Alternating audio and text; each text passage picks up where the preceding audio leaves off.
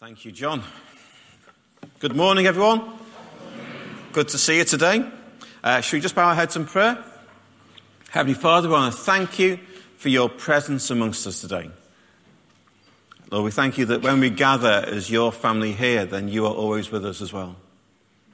And Lord, I pray now that you may speak into our hearts and our minds, that you bring words of comfort, encouragement, and challenge. In Jesus' name. Amen. So, we're continuing our series called Belong, which is thinking about what does it mean to belong to church. And we've been thinking about different things. So we started with belonging, and we've talked about connecting and eating together, and we've talked about accountability. And Hetty last week talked about service. If you didn't hear Hetty's talk, I'd encourage you to listen to it. It was all right. And today, you might have caught on with talking about giving. And you might think, oh, we're talking about money. Great, that's exciting. And you've all got in your leaflets today standing order forms and gift aid forms. Well, I am going to talk about money, but I'm going to talk about some other things that are more important first. So yeah, I think last year we did a big series on giving money, and we kind of set the bar high. And today I want to set the bar even higher. All right? I want to put a challenge out to you. But the challenge isn't really about money. It's about something else. And I want to think about giving today in its widest form. All right? It's not just about finance. It's about other things as well. And let me ask you a question, first of all. And it's a question I think I've asked at the front before. It's a question I'd like to ask of Christians, especially when they're in church. Why are you here? Why are you here? Why are you here in this specific place? There's a number of good churches in Southport. You go to any of them. Why are you here today? Well, you could say, well, I like to come here because I get good worship here. Or I like to come here because the preaching is passable. Yeah. I like to come here because my friends are here. And most of our answers would be, to be honest, pretty selfish. It's about what I get out of it. And most of us live our life that way with everything we do. You know, we go to certain shops, or we go to certain clubs, or we go to certain people for what we get out of that experience. In fact, our whole life seems to be about going from one experience to another, getting something out of wherever we go. That's called consumerism. But that's not church. In almost every kind of image of church in the New Testament, it's not about what you get, it's about what you give. And in that, church is entirely countercultural. Church is going against the flow of society, because when you gather together as church, I mean, you know, here there are a huge variety of different groups of people. And you'd think, you know, there's probably not a chance in hell that if I wasn't in church, I would be with any of these people at all. That was too loud, yeah. Only you thought that was funny. But church is something amazing and glorious, and it brings all sorts of people together who connect in some way, who belong together in some way. And that is the glory of the church. That is the beauty of the church. That's what makes the church so special, that it draws together humanity under God to be family. And I want to start today by thinking about giving in its widest sense. You see, there's a little verse right at the beginning of our reading, which was quite a long reading, and I'm sorry about that. But Paul is talking about the Macedonian church who had made this incredible gift to some of the poorer churches in Jerusalem who were struggling with famine. And even though the Macedonian churches were poor themselves and facing persecution, they gave generously. But Paul doesn't point to their gift. He points to something else. He says in verse 5, he says, the Macedonian church exceeded his expectations. What a wonderful thing that is. Exceeded his expectations because they gave themselves firstly to God and then gave themselves to us. And I've read that verse 100 times, but the power of it only hit me really this week. And you may be thinking, well, I knew that was powerful. Well, I'm thick. So this is a powerful verse when you think it through. See, the key to giving isn't about giving what you have, it's about giving yourself. That is the key to all giving. And the challenge I want to give you today is, it's about money and it'll be about time, and those things I'll get onto in a minute. But it's about giving yourself to this group of people. Hetty described it last week as being all in. But I want to move it not simply all in terms of being engaged with the vision or giving your time and serving in different ways. Just simply giving all of you to this disparate, dysfunctional group of people that we call our church. So that's what giving is. And I think Mark raised this quote that as the preachers gathered to think about the sermon series, I think Andrew brought it to us. It's a quote by Dr. Yuri Bronfenbrenner. Great name. And he defined family as a group which possesses and implements an irrational commitment to the well-being of one another. I love that phrase. Because family is weird, isn't it? Every family is entirely dysfunctional, okay? Every family. I don't care if you think you had the best childhood ever, okay? You probably did, but it was still dysfunctional because it was still imperfect in some way. I had a great childhood. My mum and dad are lovely, but I know that my childhood had all sorts of areas of weakness and things could have been better, and I grew up with all sorts of hang-ups. Andrew and I worked really hard with our kids. I mean, we spent time praying for them and thinking about how we grow them and reading books about it, and they're a mess. See, we all come from wounded backgrounds. We all come from dysfunctional families. And when we gather together as church, it's really hard to start thinking in terms of this group of people as family. But we are, because probably that is the most talked about metaphor for church. Family. We're family. We're brothers and sisters. We're connected in such a way that it's not just friendship, as we've talked about. It's not just attending a building or attending a service. We're family. We belong together. We're connected through Jesus. And it's an incredibly powerful countercultural thing that we're doing here today. You are not just attending church. You're here as a group of people who in any other circumstance would never connect together.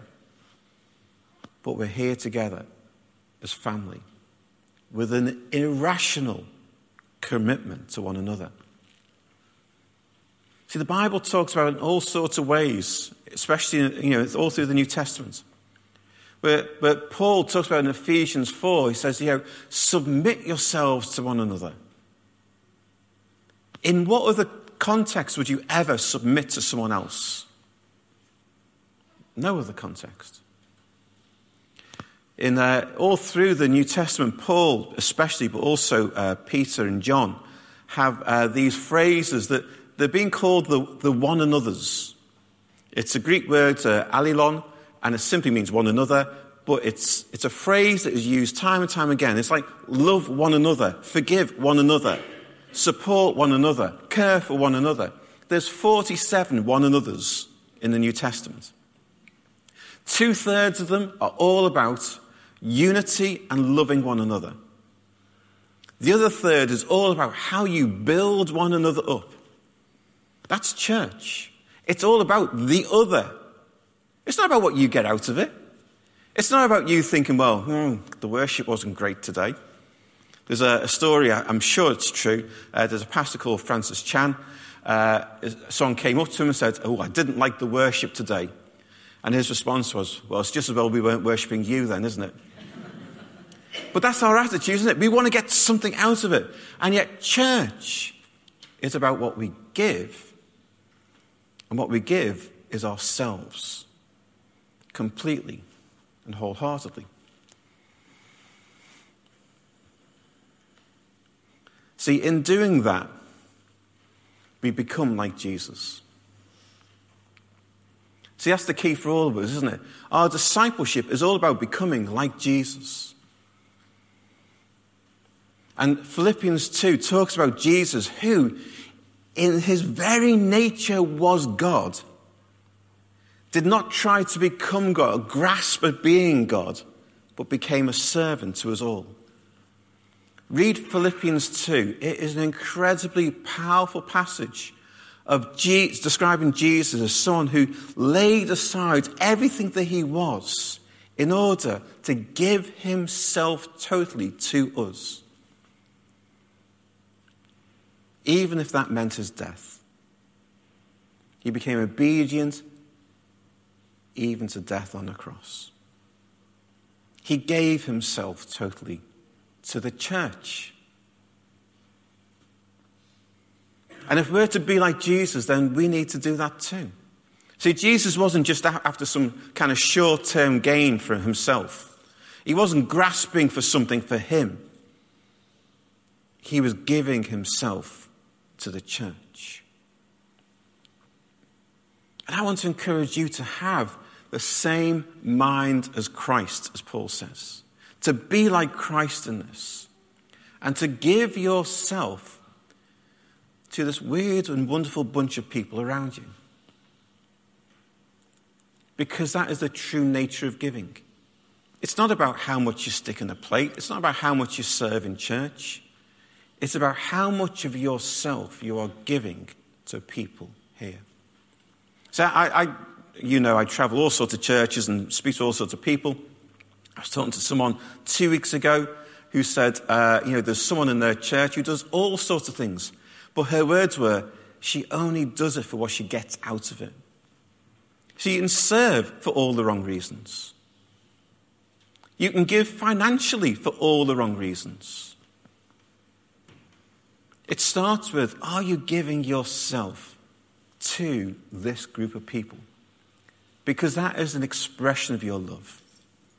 That's what you do when you love people. You give yourself to them. That's what we do with our families, isn't it?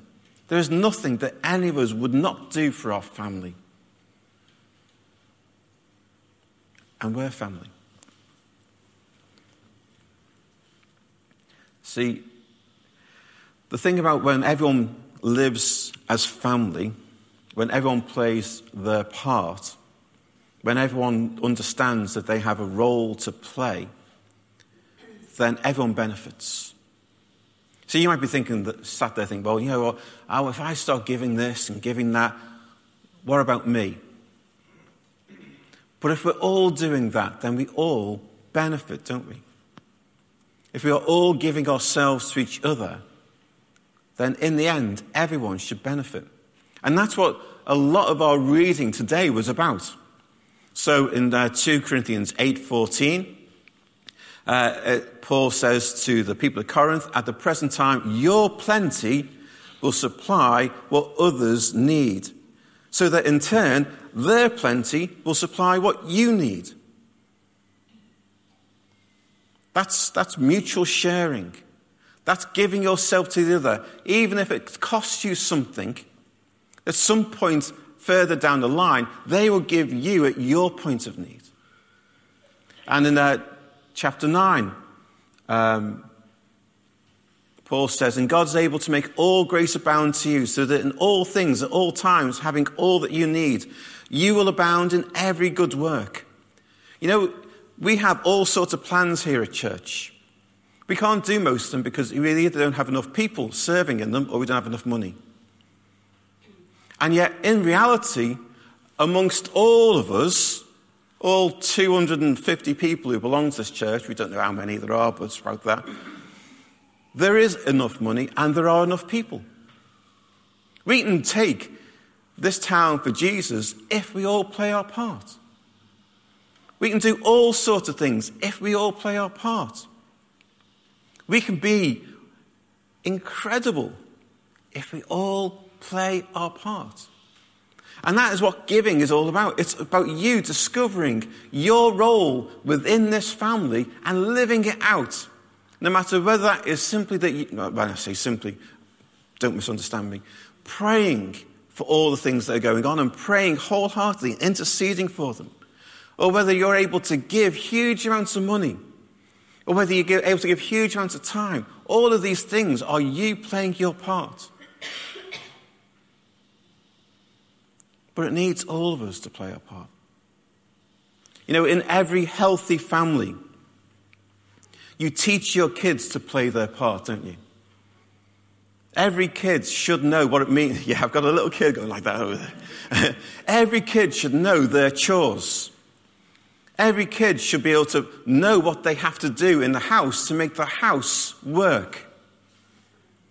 And if some members of the family are just there to take, it puts the onus on everyone else to do extra. And usually that's mum, as Hetty pointed out last week. You know, when our kids started to earn money, even if it was just a paper round, what that meant was we gave them less because they were earning themselves. And when they earned a bit more, they contributed to certain things in the house because they needed to learn to play their part. The hardest time is, of course, when they're teenagers. See, when they're kids, when they're little babies don't give anything to the family apart from joy. Don't they? Babies give a lot of joy. A lot of pain as well. A lot of sleepless nights, but a lot of joy. When they're a little bit older, you know, kind of primary school, they're all keen. They want to please mum and dad. When they're teenagers, it's just take, take, take. Yeah, I'm looking at one. Because they're suddenly learning that they can make their own decisions. They can do their own thing. They're discovering their own identity. And it takes a while for them to work through that. I remember about when our girls got to about 19, 20, we both said, we've got Jessica back now. Because all of a sudden, something changed and she was the person that we knew her to be. Same with Rachel. Too many Christians, though, are teenagers. I'll let that one sink in a little bit, okay? So there's a few nervous laughs there. It's about what you want to get out of it, not what you put into it. And when it doesn't go your way, you get a bit grumpy. You know, if we are growing up, then we need to learn how to play our part in the life of the family. We need to learn to play our part in giving to the rest of the family, whether that's in service or financially or any other way. That's what it means to be a family, that we all get to play our part.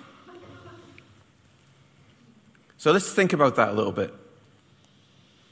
You see, when I'm talking about giving yourself to church, I'm not talking about giving to the institution. Because that's what we tend to think about, isn't it? You know, we tend to think that we are giving to the institution of church. But I want you to think differently. You are giving to your family. Because that's what we are. You are giving to the people here. You are giving to God's people here. And that should change your attitude a little bit. Because, you know, it's easy to think in terms of the institution. Oh, the institution's rich and all that kind of stuff, and it isn't. Let me tell you, Liverpool Diocese is close to bankruptcy. It's close. But you're not giving to that. You're giving to this. You're giving to this group of people. And although we are organised about it, and we have procedures and policies and a way of going about our business, that is only to secure how the family functions. And because we're family, we should be willing to give generously. So what do we give? Well, of course, we give money. And every family has a whole bunch of bills to pay, doesn't it? You know, some of those bills are big and some small, but we all have a never-ending list of bills to pay. And this church does as well. This church has all sorts of bills to pay, whether that's wages or the heating or the electricity or maintaining this building. There's all sorts of bills to pay. And that's the bottom line. But as a family, we also have a purpose. And our purpose, we decided together, is to transform this town for Jesus. And with all our hopes and our aspirations for that, we always need the M word. We always need money. And I want to encourage you as you think about your role in this family, what it means for you to belong to this family, to think about, well, maybe I should stop being a teenager and stop being grumpy about it and actually give generously to all that God wants to do here, to give generously to this group of people for what God has planned for us. See, we are a family with a purpose. We are a family on mission.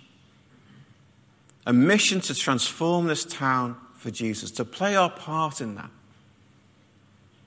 And I hope that you get excited enough about it to think, yeah, I want to give to that. Now, you may already be giving, and if you are giving and content with the amount that you are giving, that's fine. But it might be that your circumstances have changed. Maybe you're earning less. And that unfortunately happens a lot these days. In which case, it is entirely appropriate that you give less. And you should not feel guilty about that. And it might be that you are earning more. There is a responsibility that comes with that to give more. Because your giving helps those who can then give less. That's what the whole passage is about. That those who are in plenty at one point, they give generously. Those who are in need, they give less. And over a period of time, that just balances out. And we should, amongst all of us, be able to fund everything that God wants us to do. And so I would encourage you, on a regular basis, to consider your giving.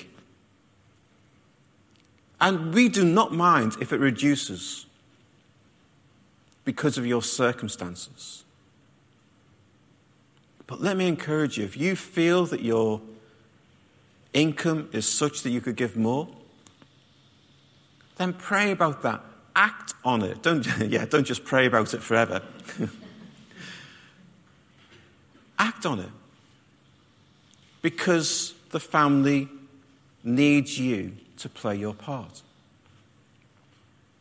But the other side of giving is time. And Hetty talked last week about serving.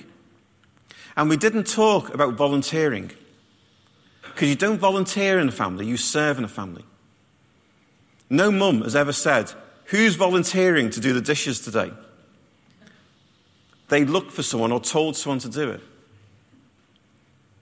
And so serving is about us serving the other people in church. And every household has its household chores. This church does. So there are people who, like Martin's on the sound desk, and we've got, Mike on the camera, and we've got Margaret on the presentation here. We've got people doing welcoming. We've got people doing refreshments. Tomorrow, someone will come in and clean. There's all sorts of chores that need to be done. And we can leave it to the 20% of people who seem to do everything. Or you can say, you know what?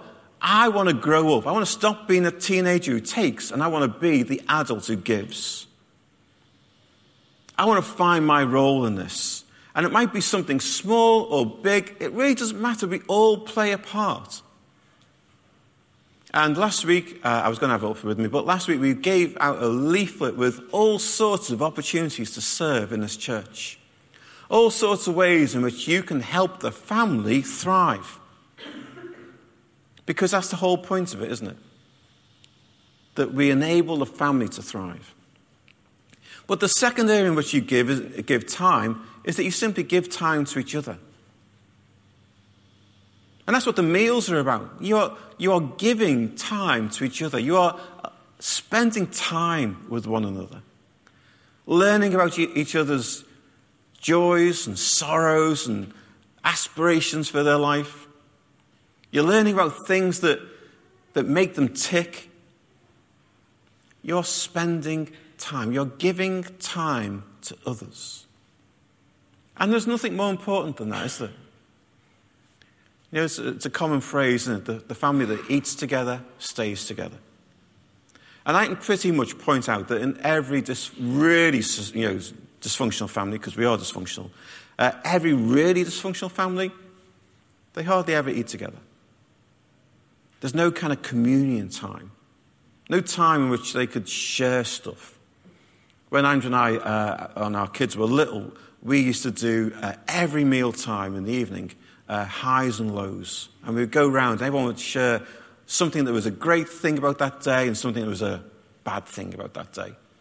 And we would just talk about it and pray about it together. Because meal times are the things that bind us together. And as we eat together, that's what's happening. We're being bound together by our common shared life.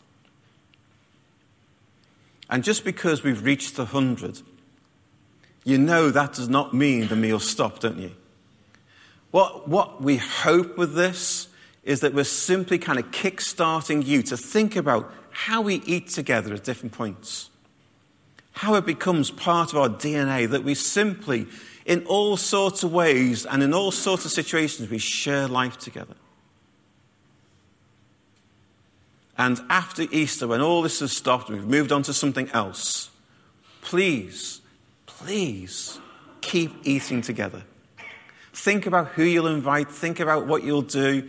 And as Rob said, it doesn't have to be anything big, just something small, something simple. Because the food isn't the thing. Fellowship is the thing. So let's give time to one another. Let's give financially to the needs of this family. And in doing so, we start to flourish and thrive. One final thing. It is all about attitude. Paul talks in that passage about how God loves a cheerful giver. Whenever your attitude is a bit like that, it's probably because you are feeling separate from the family in some way, or you're not loving the family as you should. And for all of us, we all carry the hurts, habits, and hang-ups of the past, to quote the phrase from Celebrate Recovery. We've all been burned by family. We've all been burned by other churches. You may have even been burned by this church. And it colours the way you act and think about church. But in the end, what we want to get to is to a place where we are freely giving ourselves to each other. Freely giving our finances, our time, whatever, to the needs of this family. And so I want to encourage you to check your attitude. And if you feel that your attitude is a bit misplaced, it's a bit kind of off-centre, not where it should be, then why not receive prayer for that? Because we need to constantly step into being family. Family doesn't just happen. You have to work at being family. Every individual family has to work at being family. It's even more so for us lot. We have to work at being family. And for some of that is dealing with the past. And you may have been through all sorts of difficult times that have shaped the way you think about connecting with others. And in a moment, there'll be people over by the windows who would love to pray with you for that. who would love to pray with you to step into all it means to be family. Because wouldn't it be wonderful to let go of some of the baggage?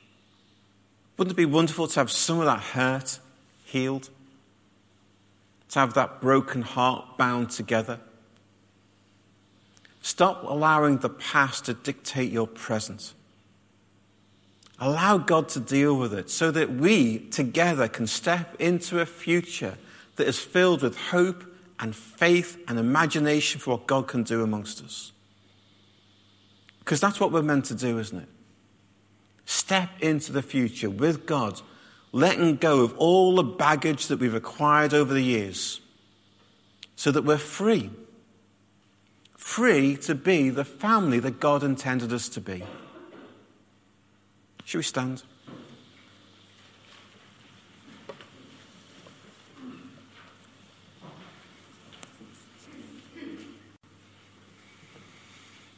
And with those who are on our ministry team, just like to get into place, that'd be fantastic. And the band will come up.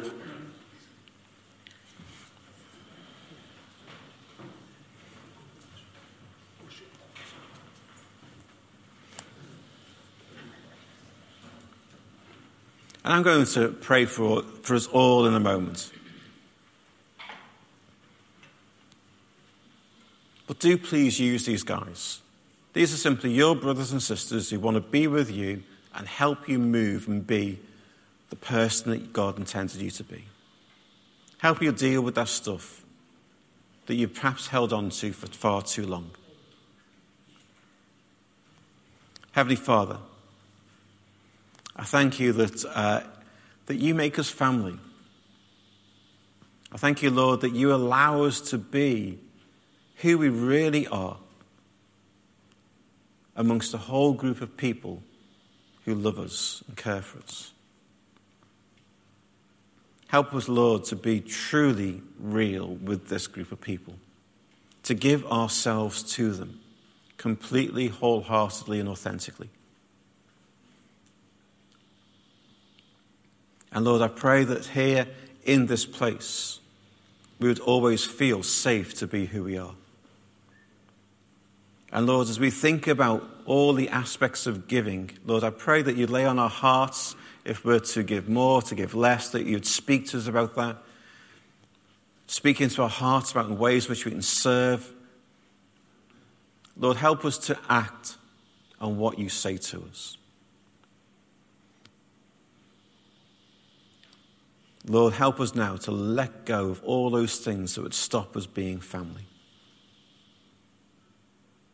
And let us move into freedom. In Jesus' name.